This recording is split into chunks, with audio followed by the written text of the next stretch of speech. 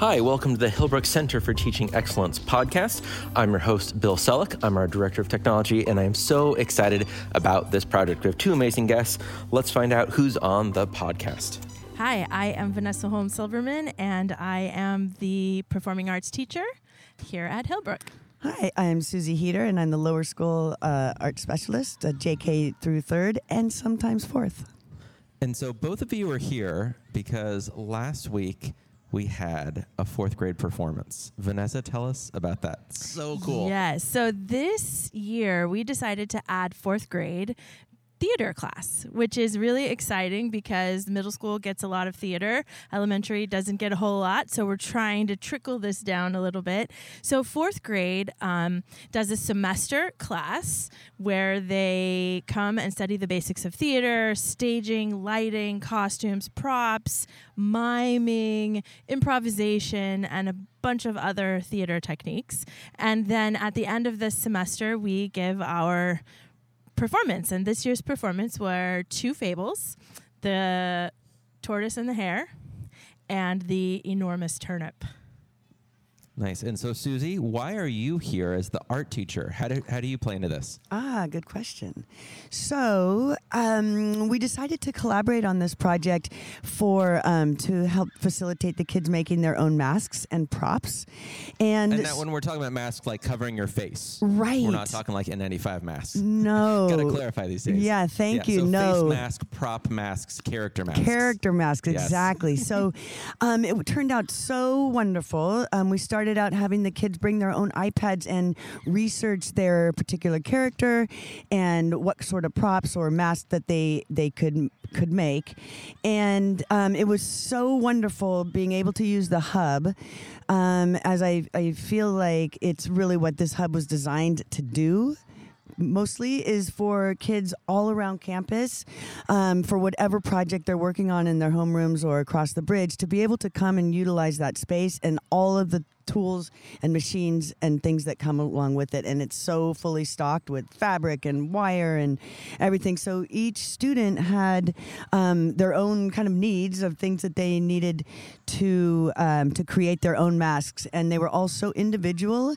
And really myself and Vanessa were just there to support and to facilitate anything. And they were able to freely come and go between the hub and the upstairs design room. And each one of them turned out so beautiful and so unique and so, still child-centered and yet creative in for each individual student. It was awesome. I love that so much. I also love the collaboration, that it wasn't just let's memorize some lines in like language arts or whatever, check. It wasn't just let's draw because drawing's important, and both, all of that is important, but it was like this genuine need for collaboration where it was, we're going to put on this performance. We need some costumes, but really just the mask. And they were just wearing white, black, and mask, right, Vanessa?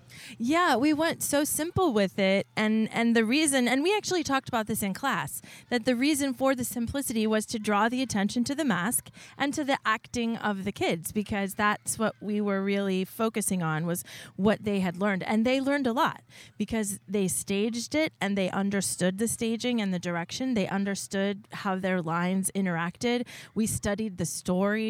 So they knew a lot of background information. And so simplifying things, wearing all black, having simple lights, no sound, it really was able to draw attention to the collaboration, which is really awesome. We had a good time. It was great. The kids had a good time. And also, I guess, along with that, there was no set. It was just on that beautiful stage that's set up in the brand new Black Box Theater.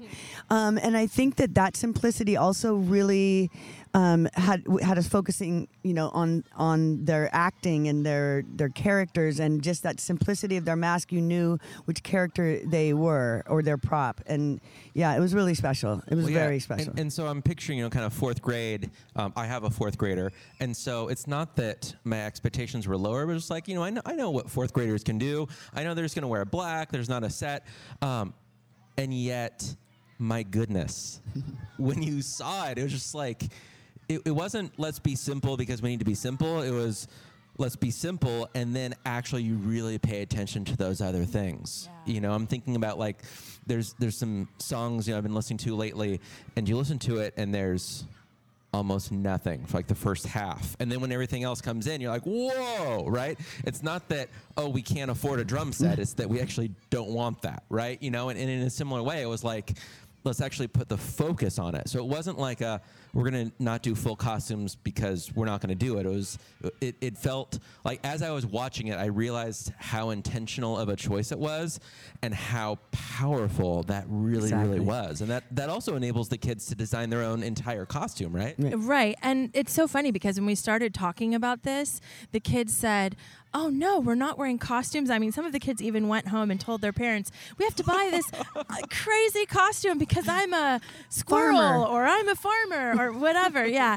And so the idea really took a second to even latch on with the kids. Yeah. And then once they understood it, it was like, oh, you mean you're actually doing this because you're featuring me. Right. And I think, you know, it kind of goes back to like historically, like theatrically speaking, there's a lot of use for, there's a lot of times that actors just go into a black box theater, no lights, no sets, wear all black, and it brings it like right down to the bare bones of what theater is. Right.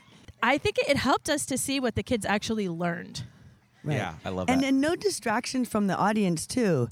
You know, when we go to our big performances for the 8th grade play or 7th, 8th grade play, you know, there's all these lights and all the beautiful sets that you want to see more about and the beautiful costumes. And yes, that brings it all to life. But the simplicity of it and the deliberateness, is that a word, of it, I thought was just really great. And actually, when you were just talking about how having just wearing all black and having it really be about them, and I sort of started thinking about it. It's almost like our uniforms, right? Oh, you know? interesting. Yeah. Like our uniforms, I mean, it makes it about the actual kid. Yeah, I was laughing so hard when you were describing kids going home because I had this vivid flashback when my little sister was in kindergarten. They got to choose which animal they wanted to be, and she chose to be a hippopotamus and came home and said exactly that. Said, Mom, I need a hippopotamus costume. And luckily my mom taught with a teacher who could make that like out of felt and some rip apart some pillows. And it was not that. It was really going into our makerspace, our hub, and students really like owning that process. I love that so much. Yeah, and it was really awesome to see their masking process and how each mask was so individual, so different. We gave them very little parameter on it, and so when you looked at each mask individually, they were truly centered around what they believed their character was. That's right. So I think we used 3 45-minute sessions for each group, and so that gave them plenty of time, and we had a little bit of wiggle room for kids that needed a little extra glue or support or something. But yeah, I was really proud to be a part of that, Vanessa, for sure. Well, so I'm thinking about past Bill as we start to put a little bow on this episode. You know, when I was teaching 2nd grade, I would hear something like this and go, all right, like, I'm going to pull this off.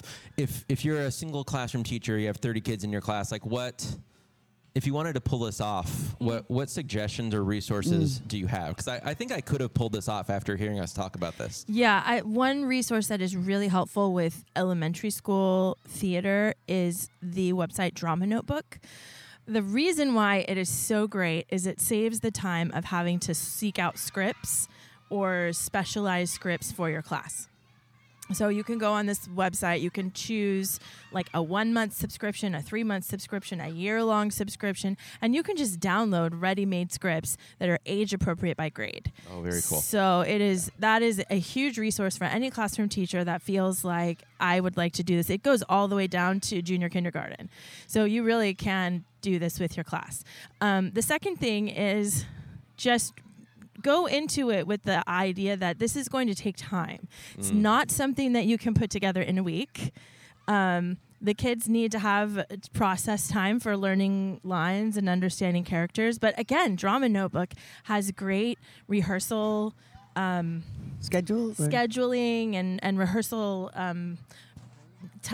What's the word I'm looking for? Rehearsal program, like how to run a rehearsal. Almost lesson plans. Lesson plans. Yeah, they do have lesson plans on there, especially designed for novice, like theater people, like classroom teachers who might not know how to do it. And then keep it simple. I think that was really what made this special, is that we didn't build a set. We didn't do anything crazy. We could have done it without lights. It was nice to have the lights because it created that little theater experience, but it could have More been done dramatic, without lights, and it could have been done without a stage. So I suggest that anybody who really wants to take it on, just keep it simple, stay focused on the kids and the acting, and then for the mask portion of it, honestly, any classroom teacher who didn't have resource to like go to a hub or something like that, I would have suggested to the kids to just scavenge. They could have made masks out of just about any item they could find. Leaves, pieces of paper. I was thinking Amazon cardboard boxes. Well, Cardboard boxes, plates. So Vanessa, when you first came to me with this project, of course I was thinking like, oh my gosh, paper mache, it's going to be great. We're going to, and then you said, let's just keep it simple. You said, I think I'm even thinking just paper plates.